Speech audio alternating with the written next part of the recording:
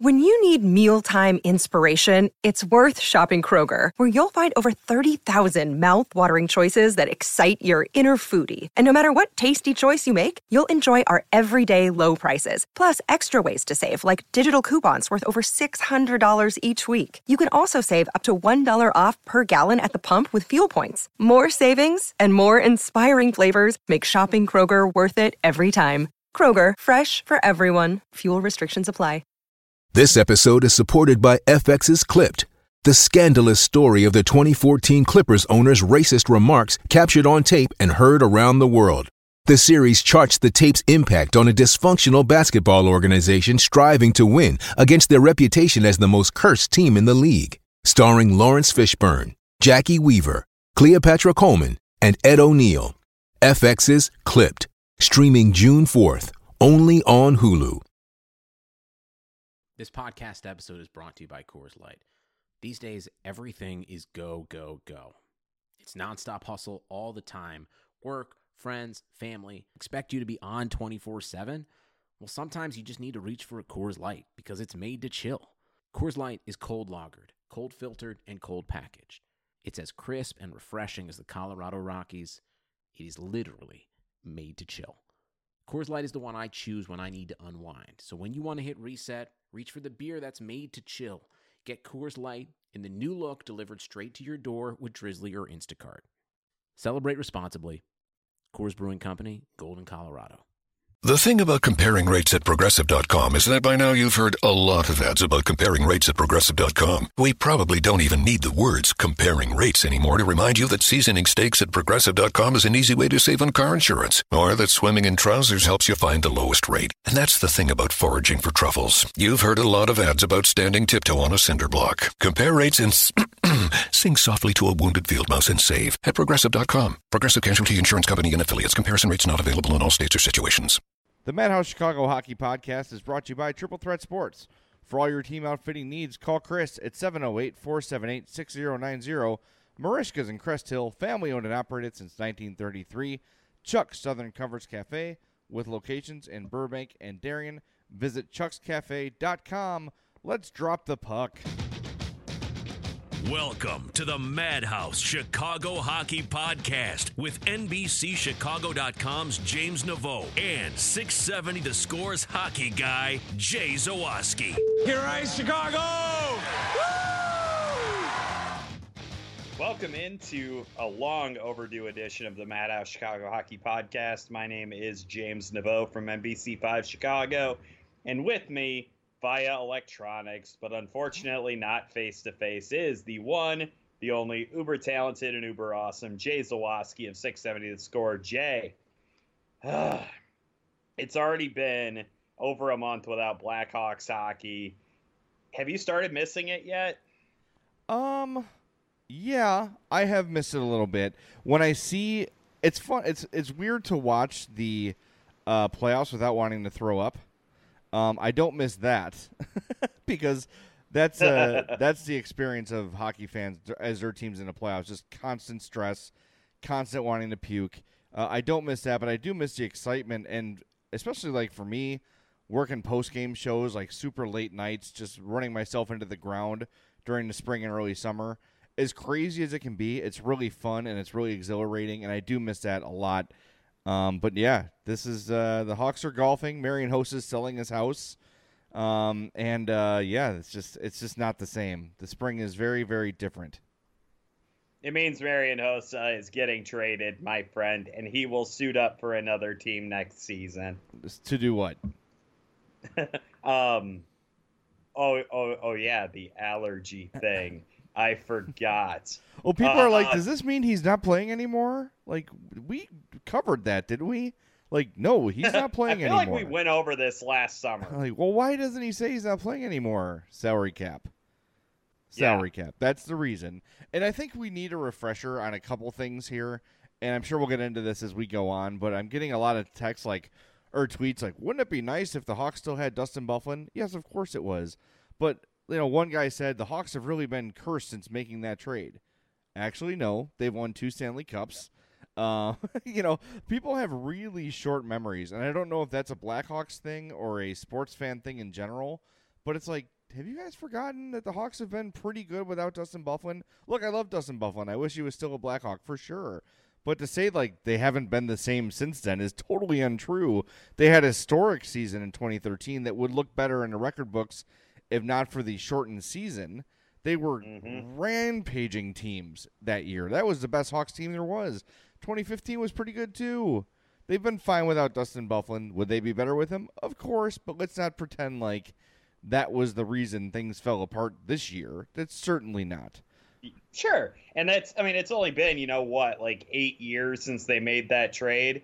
Do you really think that, like, in an 8-year span, they won 2 more Stanley Cups? Like, I don't think that Dustin Byfuglien would have made the difference between them being a cup contender now or obviously they'd probably be just a little bit better because obviously Byfuglien is better than Seabrook. But that's not like one guy is going to be enough to kind of turn this all around. It's not like Dustin Byfuglien is. Do you consider him a top pairing defenseman? On the Blackhawks, he would be right now, but it doesn't mean that. Fair. That's fair. But you can't play that game because if Dustin Byfuglien was still a Hawk, that means that Brent Seabrook or Patrick Sharp would never have been here. There's a lot of other factors that it's not just that simple, So it would be a very different. Or would they thing. have left him at forward? Nah, I don't think so. I think long term you got to have him at defense, but they did have him play forward during that cup run. Don't forget. So, they did. He parked his. Everyone says he parks his big butt in front of the net and scores those greasy goals. I don't like the fat shaming of Dustin Byfuglien that happened during those playoffs and every playoff since. You don't have to mention how big his butt is. He knows. He's aware of it. You don't need to shame the guy about it. It's ridiculous.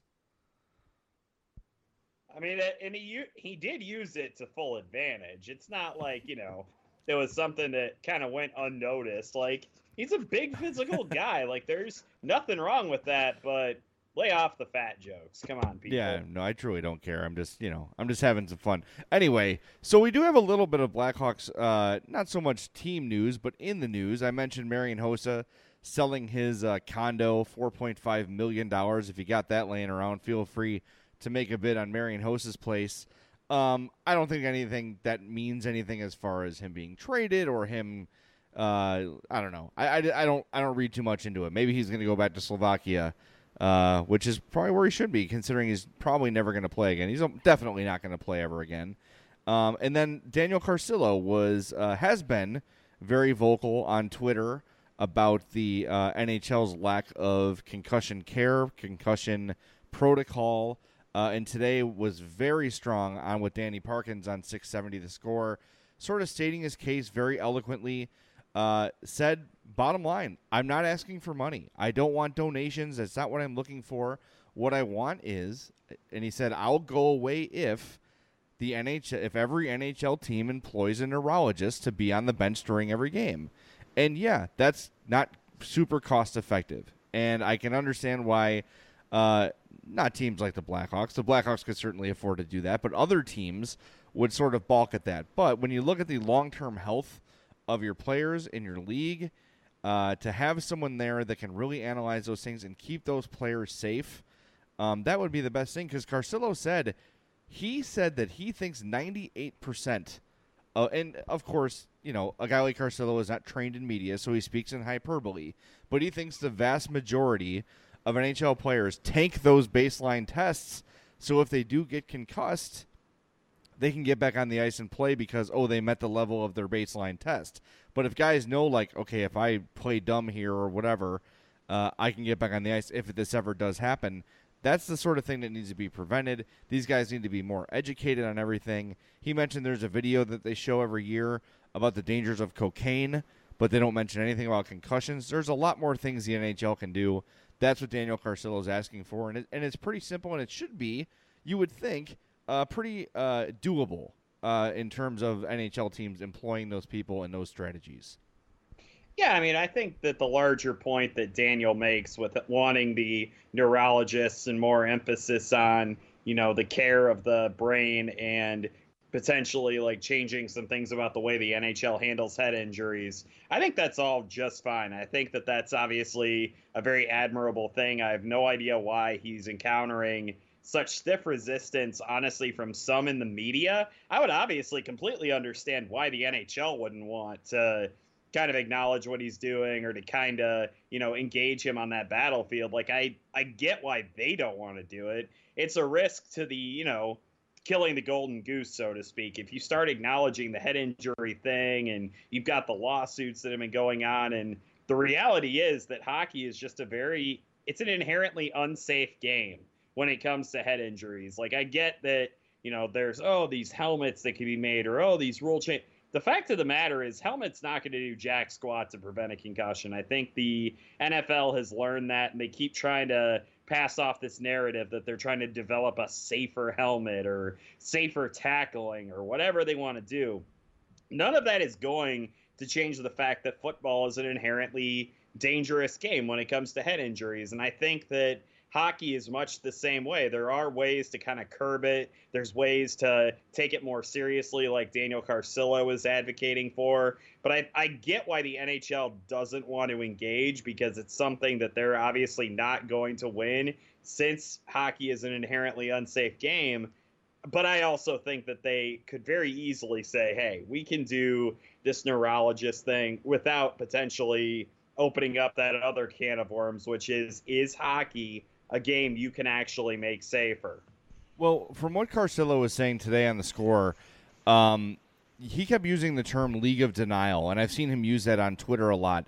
The NFL has acknowledged that concussions cause CTE. Major League Baseball has done so. Major League Soccer has done so. The NHL is the one sport that's really dealing with this problem that is flat out not just not acknowledged, but denied the fact that concussions cause CTE. And that's another hang-up of his is, look, of course they're litigating lawsuits, and I need to watch what they say, like every league. But if the NFL can say it and Major League Baseball can say it, I don't know why. Well, I do know why, but I don't think the league should be the way they are. I think if you truly have the best interests of your players in your heart or in your head or whatever, you need to acknowledge that, yes, this is scientifically proven to cause these issues. It's been shown again and again, and just to acknowledge it and take just a small gesture, even if it's unreasonable to right away employ 30-plus neurologists on every NHL team.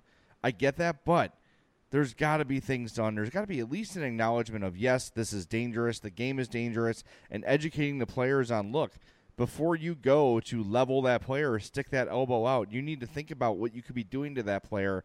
And if you were in those shoes, and Carcillo referenced, and I wish I had written this down and I didn't, and I'm sorry, but he referenced someone had an opportunity to take a shot at David Backes, like what could have been a dirty hit, and he pulled up and said, I'm not going to do it. I'm not going to put this guy's life and career in danger for one hit. So it's getting through to some guys. Some guys are starting to realize it, and it's really hard to quantify, right? Even in the NFL, who knows how many guys avoid a head hit? You don't know it until you see it actually happen, right? Well, that could have been avoided. But who knows how many guys are pulling up or not tackling as hard, whatever.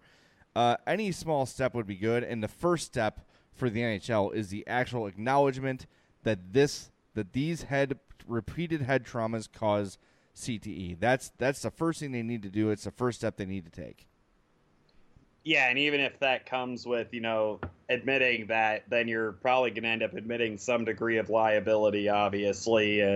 It's definitely something that the NHL kind of has to grapple with, just like the NFL does. And I do applaud Carcillo, even in the face of all of the kind of backlash he's been getting, including from guys on the NHL on NBC telecast. He called out specifically the way Jeremy Roenick and some of those guys treated what he was trying to do. They were kind of like mocking him and almost like calling him like a drunken idiot. It's like, really? Like, that's your reaction? Like, that's guys who aren't willing to face the reality of the situation, which is that the NHL has a very serious problem on its hands in terms of its kind of unwillingness to really tackle the sorry for that very bad, choice of words of metaphor, but it's true. They are showing they're pulling up. They're not wanting to really address the big issue here, the elephant in the room. And it may help in the short term to kind of like try to put that under the rug a little bit and to just not talk about it. Like, it helps, sure, about your public image, but I think your public image would look a hell of a lot better if you took real concrete steps to address the issue instead of kind of half-assing it, which it seems like most professional sports leagues seem like they're willing to do. Yeah, the thing I want to go back to, you started mentioning how the NBC broadcast sort of mocked Carcillo. And look, I understand that they work for the league. These guys are the paid faces of the NHL, and they're not going to be like, Carcillo's right, something needs to be done, blah, blah, blah. Of course not. And I don't think it's fair to expect that. In an ideal world, someone would be that rebel, and they would take the stand and they'd be the hero and all those things. But that's not realistic. These guys have jobs to keep. They have families to feed, all those things. But to mock him and to make fun of him, that's a different thing. And that's a different sort of level. And that's, we can go on and on about that broadcast team of Milbury, Jones, and Roenick. I'm just happy to see Patrick Sharp get some time on the air. I think Jeremy Roenick needs to be looking over his shoulder because his replacement's right behind him. I like what I've seen from Sharp. I think the analysis has been spot on so far. It's been limited, of course, but it's been spot on so far. I just hope for more from the league. But we've talked about this before. And listen, I know no one wants to talk about the concussion thing. It's kind of a bummer. It's kind of a, it's a sucky story. But Daniel Carcillo is a guy that I think Hawks fans should be proud of. I mean, it's a guy who, when he was here, drew a lot of criticism for the way he played. And I think now as we're hearing his story, that death of Steve Monador really affected him. That's what has sort of spurned all this stuff from him. And I'm trying to think, like, timeline-wise, that death sort of correlates with Carcillo's decline in the way he played, right? He was not ever the same guy after that. And understandably, I mean, you see this guy you call one of your close friends go through what he went through, eventually ending it all because of the suffering that he was going through. That will change your life, and it certainly did, and I'm glad Carcillo is using that life change for positive. Now, while we're on a bit of a bummer topic, I wanted to bring this up. I mentioned it to James before the show. Long-time Score listeners will know the name Andy Garcia. Andy Garcia was the sports director before Brendan McCaffrey. One of the nicest guys I know, one of the most genuine, sweethearted people you can ever encounter.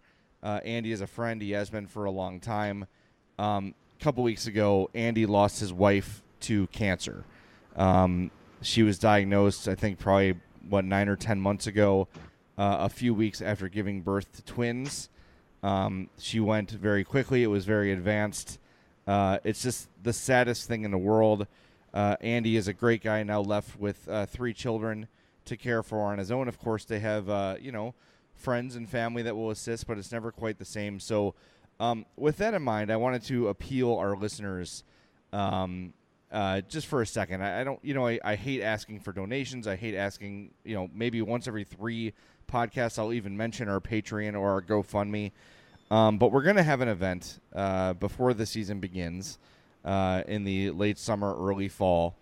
And we're going to have a fundraiser for Andy and his family where you'll be able to win tickets, be able to win jerseys, all the sort of things we always do at these events, with all the proceeds going to Andy Garcia. Now, I know that a lot of people can't get out to these events, and you don't live close to Burbank or you don't live close to Crest Hill or wherever we're going to be, so it's difficult. So what we're going to ask is for, from today until that event at the beginning of the season, so sometime in September or October, all the money we raise on our GoFundMe page, that's gofundme.com/MadhousePod, will go to support Andy Garcia and his family through this tough time. And everyone that makes a pledge of $5 or more between now and then will be entered in a raffle to win a really good prize. I'm not sure what the prize is yet. I'm working on securing that, but I promise you it'll be worth way more than $5. So if you pledge more than $5, you get a ticket, you get 10, you get 2 tickets, et cetera, et cetera. So for every $5 you pledge, you get entered into this raffle for a chance to win a great prize. And then there will be separate raffle items available at the event if you can make it there as well. So visit gofundme.com/MadhousePod. This is a cause very near and dear to my heart. Andy is a great friend, and as a father and as a husband, James, obviously a husband as well, to think about what he's left with, not just dealing with the memory of losing his wife, but now being faced with raising 3 children on his own and working full-time, and all the challenges that go along with losing a spouse, especially with children. I think all of them are under 5 years old. So it's a really hard time for Andy. So I'm going to ask our Madhouse podcast listeners to please, whatever they can give, if it's $5, $10, whatever, $1, 50 cents, anything, go to GoFundMe.com/MadhousePod. And again, every $5 you donate gets you entered into that raffle for a spectacular Hawks prize that at worst will be Hawks jersey or Hawks tickets. That will be the worst prize we'll give out for that donation. So, all right, now that I've given you that, I'm going to tell you about our friends at Triple Threat Sports. Chris Hubble does a great job. You have uniforms. It's softball season. It's baseball season. Head out to Triple Threat Sports and get your jerseys made for your team. They will do a great job, not just with the creation of the jersey itself, but they can help you design the logo, the colors, the cut, the design, literally everything that goes into making a uniform. Chris Hubble at Triple Threat Sports can help you out. So give him a call, 708-478-6090, or send him an email, Chris@triplethreatsports.com. That's Chris@triplethreatsports.com.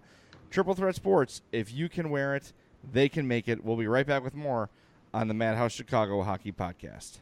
Welcome back into the Madhouse Chicago Hockey Podcast. We've been talking a lot about kind of big picture stuff with the NHL, with the way they treat head injuries and hits to the head and, you know, the future of the league, really. And we wanted to bring it back to a little bit more of a localized angle, more of a hockey-specific angle on the ice, because, Jay, did you know Patrick Kane set a record today? I did know that, yes.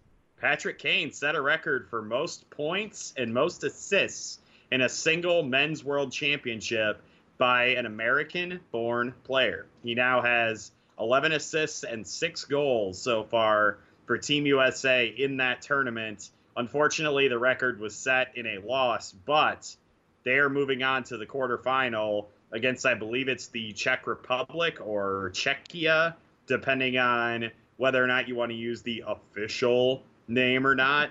And they are trying to win their first ever world championships. They've never won this tournament, and they are trying to go for it this year.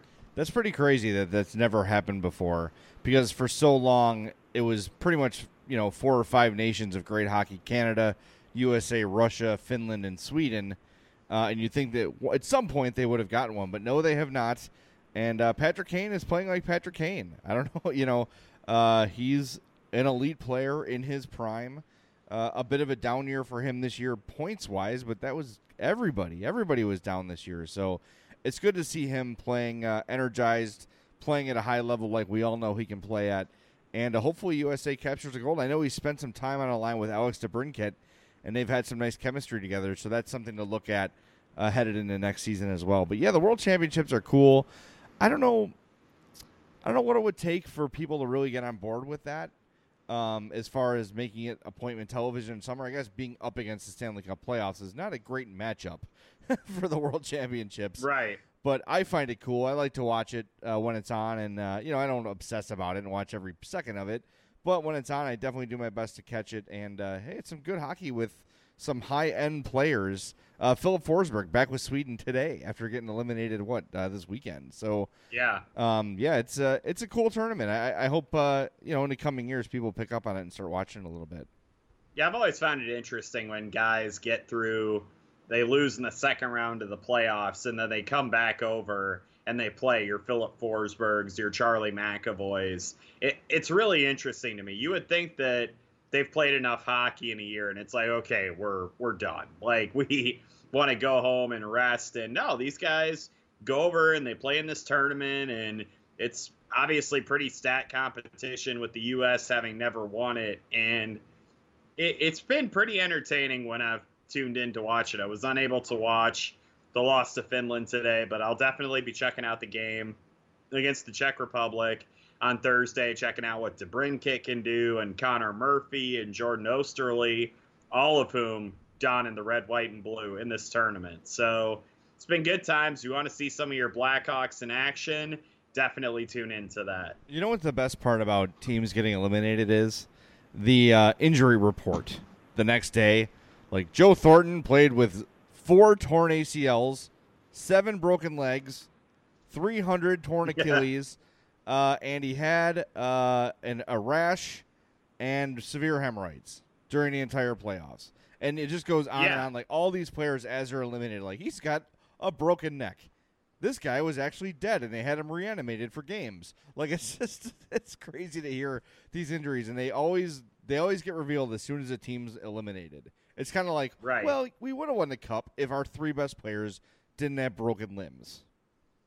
And sometimes I do have to question of whether or not a player would have been better off not playing, or if him playing with all of the injuries that he had potentially hurt his team. You know, like back in 2013, I think it was that Patrice Bergeron had, a punctured lung in the Stanley Cup final. Like, that could not have been something that, you just kind of brushed that off. It's like, really? How the hell do you play at even like a remotely good level with that? I almost feel like you'd be better off just saying, you know what, I'm done.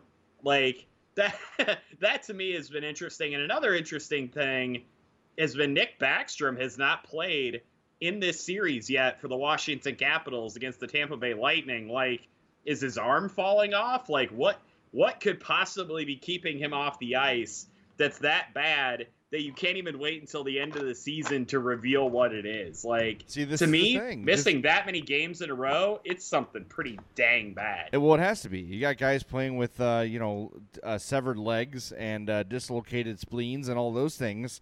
But see, that's the culture, and that sort of goes back to the Carcillo thing. Is like, if you're alive and you can skate, then you're playing, and that's something that hockey is. Hockey meatballs pride themselves on. Hey, LeBron, he's got a sprained hammy and he's missing a game. This guy played with a broken leg. That's all fine and good, but guess what? Like you said, they're probably a detriment to the team at some point, and I think there's not a lot of pride in playing with being deathly, gravely ill. I don't think that's a good thing. Or if, like, you get checked wrong, you could die. And they were sort of implying that with Patrice Bergeron. Like, if he gets hit the wrong way, it could be really bad. Like, just, it's a game. It's okay. You've already got one. You can just kind of skate away and just not die. That's, he's dead, but his name's on a cup. Okay, great. That was totally worth it, right? Like, I don't know. It's in memoriam of guy who died because he got hit into the boards wrong. Yeah, exactly. One thing I want to get you to. Well, we do that. Let's tell people about our friends at Merichka's, 604 Theodore Street in Crest Hill. I was talking to Joe Zadralovich yesterday. He texted me a question about the movie Rookie of the Year. Like, how come they didn't just bring in a reliever when Henry Rowan-Gardner's arm got tired? And I had to reveal to him that I'd never seen the movie. So I think he may be out as a sponsor, but we're going to read it anyway. Well, I'm out as a co-host, so that doesn't shock me. I know. Well, listen, it was 1993. I was a sophomore in high school. I had other things happening, basically meaning I had to go find privacy for myself like 15 times a day. Anyway, I didn't have time to watch Rookie of the Year, but this took a turn, man. What are you telling us about again? You know exactly what I'm talking about. You know what else I'm talking about? Poor boy sandwiches. And if Joe was not out before this, never mind. He's definitely out now. But Merichka's, like I said, 604 Theodore Street in Crest Hill, family owned and operated since 1933 by Joe and his Zadralovich family. Go there for the world famous poor boy, then go again, have that again, rinse, repeat like 3 or 4 times, then maybe try something else on the menu. Whatever it is you try there, you're going to love it. They've got seafood, they've got steak, they got chops, they got burgers. A great craft beer menu. They got banquet facilities for up to 110 people, so visit Merichkas.com or check them out on Facebook at facebook.com/Merichkas, Merichkas. They're closed only on Christmas, Easter, the 4th of July, and Thanksgiving, so we thank Merichkas for their hopefully continued support. Okay, now, something that really burned my saddle today. I'm getting a lot of tweets from people, and I don't know if you're getting the same thing. Hey, what are you hearing about Jonathan Toews to Montreal? And, of course, I'm not hearing anything about that because I don't read Hockey Buzz. But as I got a couple of these, I'm like, what are these people talking about? So I type into the Twitter search bar there, Taves Canadians, right? And there it is, Eklund, the guy who's been throwing crap at a wall for close to 20 years now. This is all I'm going to say. Know that site, though they claim to be NHL insiders, and I'm only going to speak for Eklund because I know he employs a lot of people there, and I don't know every one of them. I don't know the legitimacy of every person that is employed by Hockey Buzz. So I'm going to stick to just Eklund, the owner of the site. That guy has been wrong for 2 decades. And because people love trade rumors and they love to see their team like, ooh, that's exciting, maybe he's going to get traded. Think of that site as for entertainment purposes only, especially when it comes from Eklund, because the stuff I see from him is absurd. There is no basis of truth in it. At best, he's taking dots and connecting them, hoping that someday they'll come true. When he does get a rumor right, it's typically the work of someone with legit sources who has published it or alluded to it on TV or something, and he's connecting that dot, hoping to be right. I will tell you, Eklund is 100% full of crap. NHL insiders I know have either never heard of him or refer to him as the National Enquirer of Hockey. Do not trust what you read from Eklund on Hockey Buzz. It is 100% BS. Again, if there are times he's right, it's those rumors that everyone already knows about. It's those ones that we predict so well all the time. So just know that. Just know when you see a rumor that doesn't make a lot of sense or that seems too good or too bad to be true, vet your source, know where it's coming from, and just sort of read carefully and know what you're looking at before you I'm going to say, I hate to say it, I hate using this term, but look out for fake news. That's pretty much what I'm saying. I mean, you get what you pay for when it comes to that kind of stuff. Like, obviously, places like TSN and Sportsnet and, yes, even 670 The Score, there is a reason that they're widely respected in the business when it comes to reporting on news and analyzing content and that kind of stuff. And even on occasion, like breaking trade news. There is a reason that those sites exist and are so highly thought of. And there's also a reason why Hockey Buzz's reputation in hockey circles is frankly not great.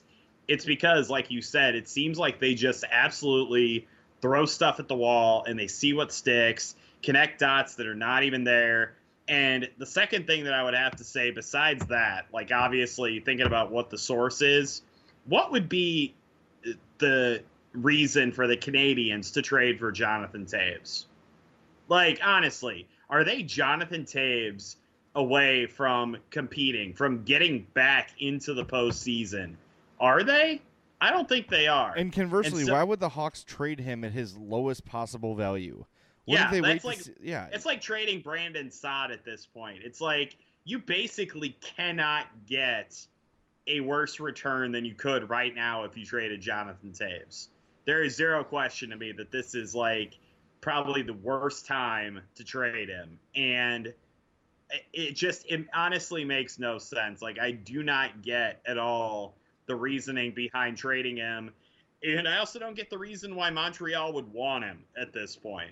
Well, it's moot. It doesn't even matter. And think of it this way. If this guy, Eklund, has had NHL sources with every team for 20 years, why is he still writing a hockey blog site that has not jumped up in visibility or web hits or advertisements since? It's because it's fake. It's not real. I know most of our listeners know that, and I'm not mocking the people that go there. Like, look, before I was in media, I was all over those sites. I remember there was a daily like text only website called Spectre's Trade Rumors. I ate that crap up. But what Spectre did is he would go through all the newspapers throughout the country and report trade rumors from beat reporters. So that was even different then. That was a guy looking for other people's work, legitimate sources, and reporting it. And now look, James, you mentioned that like I have broken some trades in the past, and that's true. If I wanted to, I could start a website of hockey rumors and make crap up and hit on one of 10 of them, maybe one of 20, one of 30, like Eklund does. But I don't do that. I don't report things I don't know. I don't make up trade rumors to generate, clicks or listens or anything like that. If I know something, I tell you. I stand by every story I've ever reported. Even if the trade has not gone through, there has been 100% legitimacy to those rumors at that time. And I think my track record speaks for itself. Again, I'm not going to feed you guys, and James is not going to feed you guys information just for the sake of conversation. Okay? If we want to talk about the Hawks power play, penalty kill, possible lines, that's one thing. But to allude to trade rumors and trade whispers that aren't real, we're not going to do that in this podcast. And I think it's fair to say that if we did, we'd probably get a little more traffic. But I think we're more concerned. I'll speak for myself, and the reason I do this podcast with James is because I know he thinks like-mindedly. We're not going to corrupt the credibility of the show to get, a couple thousand more listeners a month. To me, that's not worth it. And to me, that's a disservice to you, our listener, and our subscriber, and our patrons, and our GoFundMe donors, and all those things. So just know that if you're hearing it on this show, it's coming from a place of truth. We would never mislead you on anything like that. For sure. And we definitely have engaged in our own, we have opinions on trades the Blackhawks could potentially have, or we have a source that tells us that this is something that's possible. We absolutely would never just straight up say something like, Corey Crawford is going to get traded to the Winnipeg Jets. We're not just going to, start throwing stuff against the wall just for the sake of, funsies. We're always going to tell you when something is just our opinion, it's something that we've thought about the Blackhawks potentially doing, or if it's something that a source has actually told us. We're not just going to we're not a rumor monger podcast. That's absolutely not what we are. And yeah, it's just another great example of needing to thoroughly vet the things that you read and to use honestly critical thinking about the information that you consume and really strongly considering what the source of that information is. Speaking of sources, I do have a little bit of new stuff from today. Nothing earth-shattering, but speaking to my top Hawks source, asking sort of about the draft approach, they're thinking best player. They're not going to – we talked last podcast about potentially aiming for a defenseman. They're going to take the best player they feel is available. They do feel that at 8, it will be a defenseman, just based on their projections of the draft. But they are committed to taking the best player. And there is some thought that Tkachuk could slide down to 8. Some people in the scouting circles think he might slip a little bit in the draft. If Tkachuk is there at 8, the Blackhawks are probably going to take him. Of course, unless something happens between now and then, I think that if Tkachuk is there at 8, which to me is still very unlikely, but the Hawks want him. If he's there, they're going to take him. Think of him as a more skilled and more physical and just better overall Andrew Shaw. Tkachuk could be, and it's the son of Keith, obviously. He could be a star player. And then I asked about what's going on with Corey Crawford, and the response was, quote, crickets. So take that for what it's worth. There hasn't been much of an update on Crawford at all from anywhere. But then again, there hasn't really been the opportunity for an update. There hasn't been a lot of media stuff going on, but with free agency, with the draft and free agency and the Hawks convention on the horizon, those questions will be answered soon. So just a couple little notes I got today that are worth paying attention to. Yeah, I think that, like you said, Corey Crawford, we'll probably find out more about him when Stan Bowman does his pre-draft availability in Dallas at the end of June. We'll also get a chance to talk to him. I know you're probably going to go out to prospect camp at least once or twice in July. I'll be there as well to kind of check out some of the younger guys who could potentially make the jump up to the NHL next season. And then obviously Blackhawks convention too. There will be plenty of opportunities to break all that stuff down and to discuss it with Stan Bowman. And he's obviously not going to give us all of the details. It's never been the way he's operated, but I think at this point there's just a lot of conjecture going on, and it's still interesting to me how quiet everything has been on the Corey Crawford front throughout this entire process. It has absolutely fascinated me, the amount of secrecy that's kind of been around with this, and the constant day-to-day, blah, blah, blah. It's no, it's clearly not day-to-day, but something else is amiss. And just have no idea at this point what it really is. So it's just that time. It's that time of year, man. It's that kind of silly season for the teams who aren't in the playoffs anymore, that they just are looking for something to latch on to. And just, you need to be patient, man. You just need to wait it out. That's all. Yeah. And, the Hawks truthfully can wait until training camp to give an honest update on Crawford. They can say all summer, like, oh, yeah, he's progressing well, and he's doing great. We've seen him. He looks great, blah, blah, blah.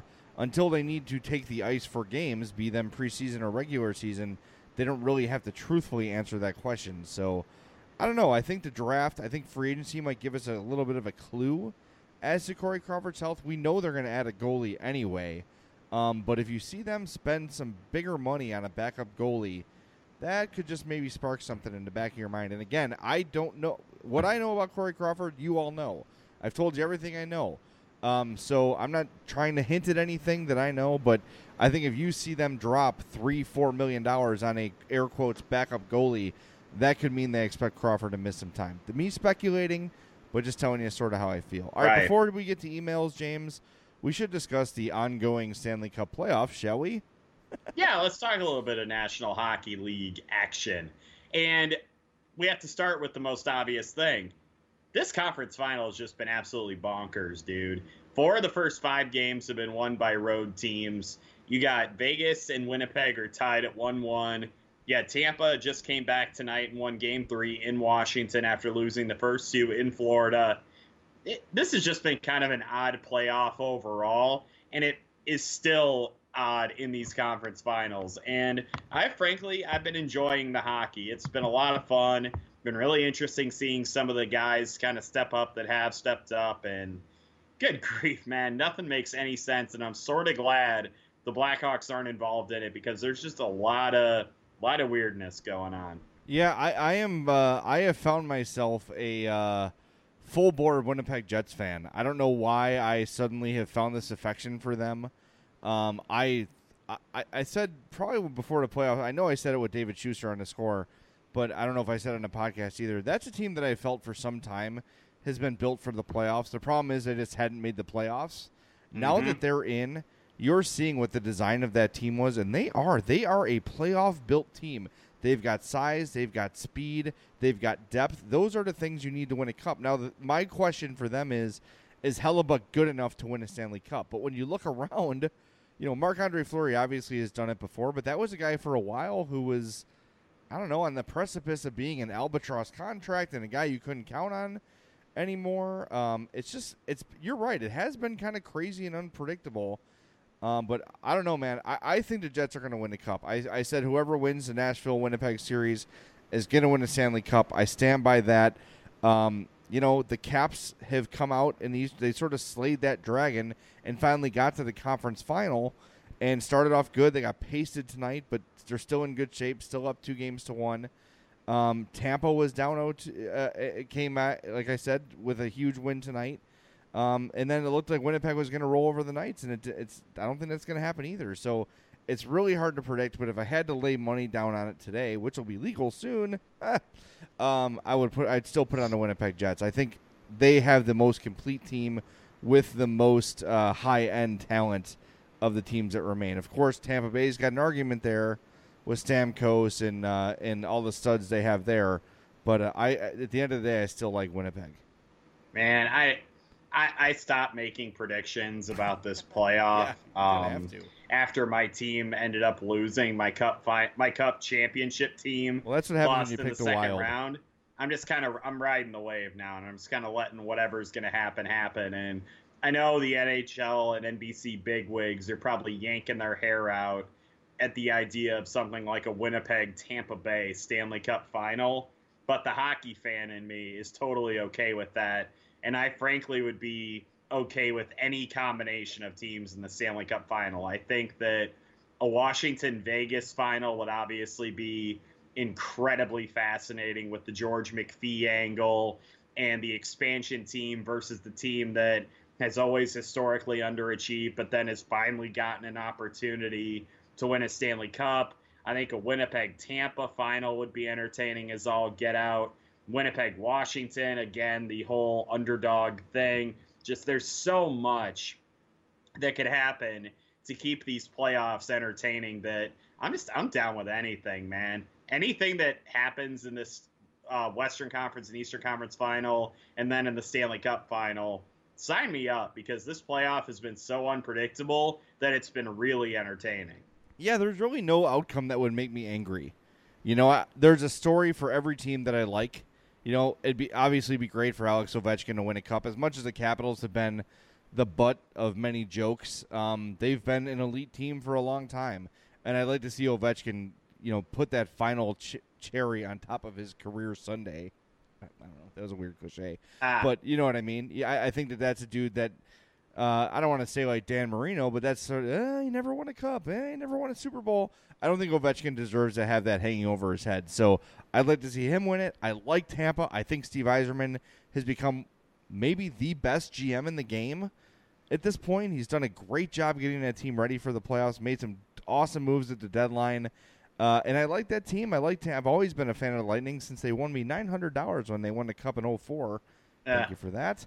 You know, of course, with Vegas being an expansion team winning the Cup, that would be super cool and a huge story for the sport and a huge boost to the Vegas sports market in general. I wonder what the impact of them winning a Cup in the first year would be to other sports looking to expand. Say, wow, look at how much this fan base took on to Vegas sports, right? There's the full building every night, riled up local crowd that's excited to be there. That's awesome, and that could really spur things for the Vegas sports scene too. So there's a great storyline really out of any of the four potential Cup champions to me. So yeah, like you said, bring it on. I'm here for it, as the kids say. There is one thing I do need to mention. I mean, we have been talking about kind of revisionist history and, you know, what if the Hawks had done this or done that. There were a lot of pieces and a lot of talk recently with Michael Kempny and how the Blackhawks made a mistake in dumping him, and how it just proves that Joel Quenneville and Stan Bowman can't identify cost-controllable pieces and defensemen. And they're like, oh, they gave him up to Washington, and that was a dumb idea, blah, blah, blah. How do you feel about all of that? Like, to me, I honestly don't really get why there's all the revisionist history with Michael Kempny. He was okay. He was decent. I felt like he could have gotten more of a shot. But it's not like he's some, like, difference-making guy that they were so stupid to trade away. Like, he didn't fit what Joel Quenneville wanted to do, clearly. And if you're keeping Joel and you're keeping Stan, which obviously they are, there was no reason to hold on to him. So I'm not going to get into that revisionist history thing with him. And I was kind of curious to see what your viewpoint was on it, reading all of that over the last week or so. Well, I agree with you. And I think the thing, and I tweeted out Michael Kempny's in the Eastern Conference Final, and a lot of people took that as a shot at the Hawks, and it wasn't. I was just sort of pointing out, like, look at this guy who is sort of an also-ran, has played some big minutes for the Caps here. Look, you said it correctly. You can't look at trades like it's a PlayStation, right? Like, this guy is better than this guy, or this guy is better than nothing, so therefore it was a bad move. No. Quenneville didn't like the guy. He wasn't going to play. He wasn't a fit for his system, so to get a third-round pick for him made sense. I think all of us said that at the time. It's the same thing with the Saad and Panarin trade. Of course, looking back on it this year, you're like, well, the Hawks got hosed in that trade. Well, not really, because guess what? Panarin still needs a new contract. Saad is still signed for less money, longer term. Those things matter. Those factors make a difference. You can't just look at things like on paper all the time. So, yes, Michael Kempny, maybe he was misused here. Maybe he was underutilized. Maybe Joel Quenneville didn't trust him enough. But that's the reality. The reality is that was his future here. And they needed to move him. They didn't need to move him, but they moved him and got a valuable pick for him. So be it, right? Michael Kempny is not going to be the reason the Hawks win or don't win a Stanley Cup next year or the year after. I promise you that. Yep, and speaking of which, the Blackhawks do have 2 first-round draft picks. Thank you, Nashville Predators. The Hawks will be picking 8th and 27th in the upcoming NHL draft. So Stan Bowman is getting some lottery tickets for the drawing, so to speak. So it'll be really interesting to see what ends up happening with those picks, that he's making these moves. And obviously the offseason is just going to be really fascinating to see how deep they really are going to go. Oh, we got a breaking trade from Hockey Buzz from HockeyVibrator.com. HockeyVibrator.com's James Naveau reports that the Blackhawks will trade their 2 number 1 picks and Patrick Kane to Buffalo for the number 1 overall pick, J7. J7. That's the level of trust we have in this rumor. J7. No, all right, now that you're true. Now that you're done being sarcastic, would you do that trade if you were the Blackhawks? Kane and your 2 first-round picks for the number 1 overall? No. I would consider the 2 number 1 picks or maybe Kane. What about the 2 number 1 picks and DeBrincat?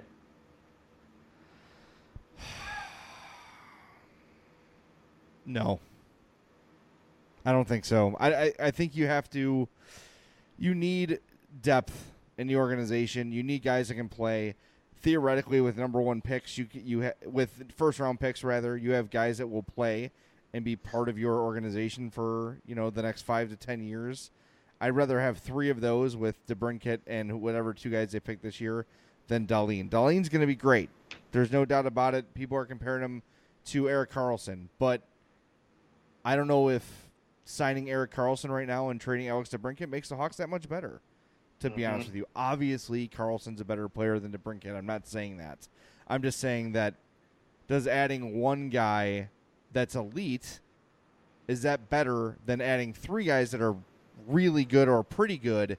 And I think one thing we've seen in these playoffs specifically, I'm going to write about this for 670thescore.com in the coming days, is the importance of depth. You have to have 4 lines that can play. You've got to have, 6 defensemen that can make a difference.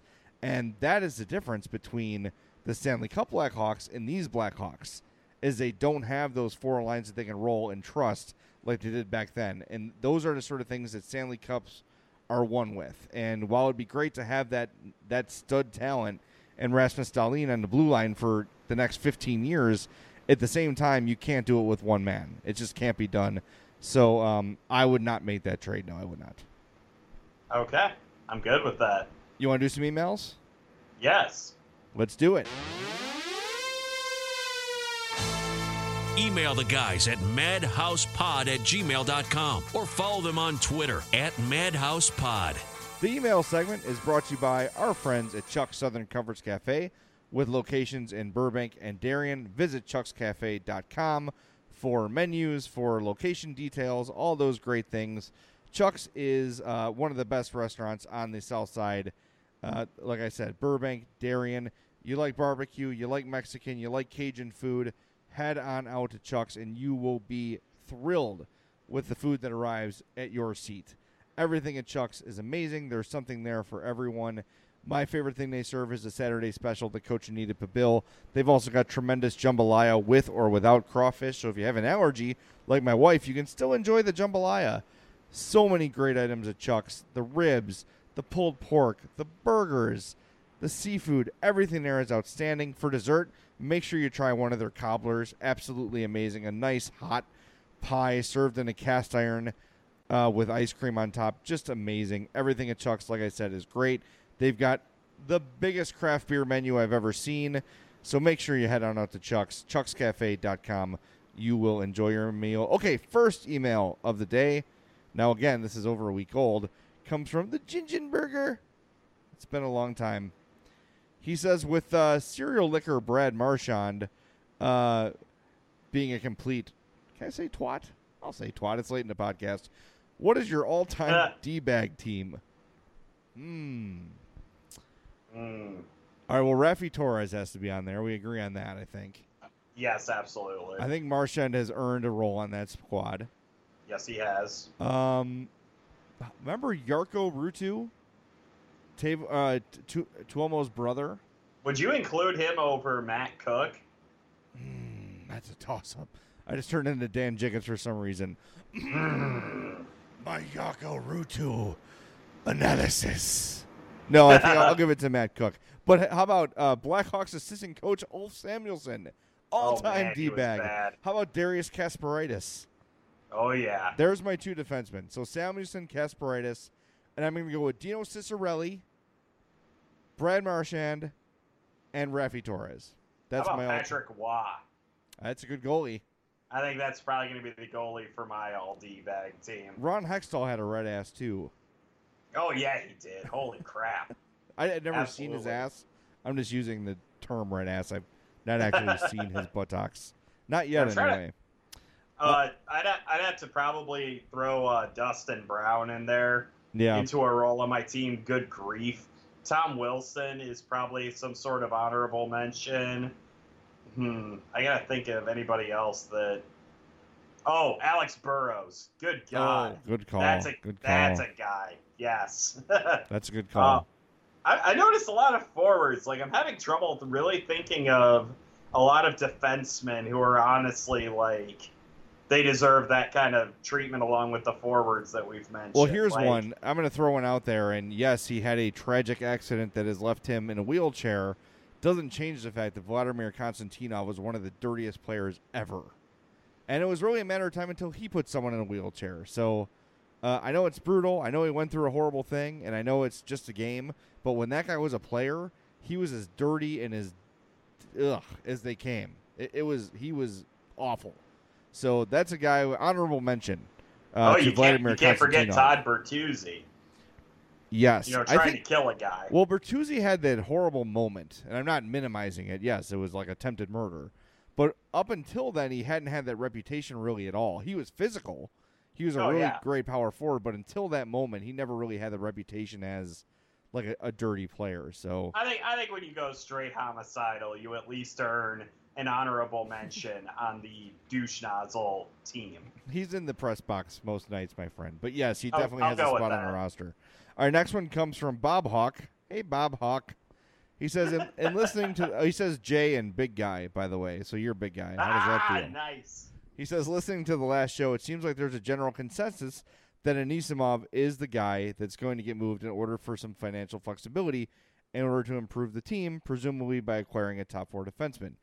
Even the years the Hawks won the Cup, it seems as if they struggled to find a dependable second-line center, and that role was never completely filled. Further, Big Guy had talked about moving Taves to a wing position due to diminished skills. While Anisimov has not been spectacular, it seems that he's been steadily competent in filling the role of second-line center. Is moving Anisimov a good idea? Based on discussions on the show, it seems as if it is going to be difficulty finding competent defensemen to sign in a top four role, even if you make room by clearing Anisimov. While by moving Anisimov, it seems as if you're returning to a chronic problem that's plagued the Hawks. Good email, Bob. Really good. Yeah. My immediate response to that is, while that's true, I think the Blackhawks believe that Nick Schmaltz is ready to take on the full-time role of second-line center, and having a third center of that, more importantly, the pay scale, is not really necessary on the third line. Again, of course, I know I'm being, what's the word I'm looking for? I don't know. I'm it's late at night. I'm contradicting myself by saying that depth wins championships, but you need to have they have needs elsewhere, and with limited money they're allowed to spend, they have to better utilize Anisimov's money, in my opinion. Yeah, I can go with that, and I think that we floated the idea of Taves moving to wing kind of with what Claude Giroux has been able to do in Philadelphia. So it's not like that's like a dynamic, like that's absolutely something they need to do. It's something worth at least considering, and if they do, I can see the point where they wouldn't want to trade Artem Anisimov, because then you're really completely destroying your center depth 100%. All right, well, it's not the last email, but Kevin Peak, who emails us every show, and we appreciate Kevin's continued support. He asked our picks for the Cup. We already did that, but he wanted to let everybody know that he is personally rooting for Alex Ovechkin to win a Stanley Cup. Can't disagree. Great player who needs that final, what did I say, cherry on his career Sunday? That is exactly what you said. I am a big dumb idiot. I almost said, you mean you're a big guy, but let's not get into that argument. I will drive to Bourbonnais and slap you. But, by the way, we have to get together. I still have your Girl Scout cookies, and they're just sitting there waiting to be eaten by me. Oh. So let's grab a beer soon. Threatening me now, huh? I am. Friday morning, I'm headed to Nashville. I'll be back next week. Let's find a day to get together and grab a beer, even if we don't do a podcast. How does that sound? Sounds like a plan to me, brother. All right, man. In the meantime, thanks to everybody for listening to the Madhouse Chicago Hockey Podcast. As you know, we always greatly appreciate it. We are sponsored by Triple Threat Sports. For all your team outfitting needs, call Chris at 708-478-6090. Mariska's in Crest Hill, family owned and operated since 1933. And Chuck's Southern Comforts Cafe with locations in Burbank and Darien. Visit chuckscafe.com. And remember, from now until the start of the season, we're having a fundraiser for my friend Andy Garcia, who lost his wife to cancer just a few weeks ago. So please head to our GoFundMe page, gofundme.com/madhousepod. $5 gets you a raffle ticket and an extra raffle ticket for every other $5 you spend. So basically, pledge 5, you get 1, pledge 10, you get 2, 15, you get 3, etc., etc. But literally anything you can give would be appreciated for my friend Andy in this horrible time for his family. Anyway, for my partner, James Naveau, I'm Jay Zawoski. Thanks for listening to the Madhouse Chicago Hockey Podcast. Me, but also you. The Pharaoh fast forwards his favorite foreign film, Powder Donut.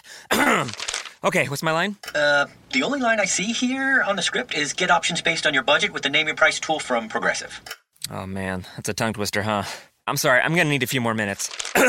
Bulbous Walrus, the Bulbous Walrus. The Name Your Price tool, only from Progressive. The owl ran afoul of the comatose coxswain. Progressive Casualty Insurance Company and affiliates. Price and coverage match limited by state law. 15 minutes could save you 15% or more. Is that Shakespeare? Nope, it's Geico. Yeah, that's Shakespeare from one of his unpublished works. Oh, it be not for awakening. Nay, giveth thou the berries. For 15 minutes could save you 15% or more. Nope, it's from Geico, because they help save people money. Well, I hate to break it to you, but Geico got it from Shakespeare. Geico. 15 minutes could save you 15% or more.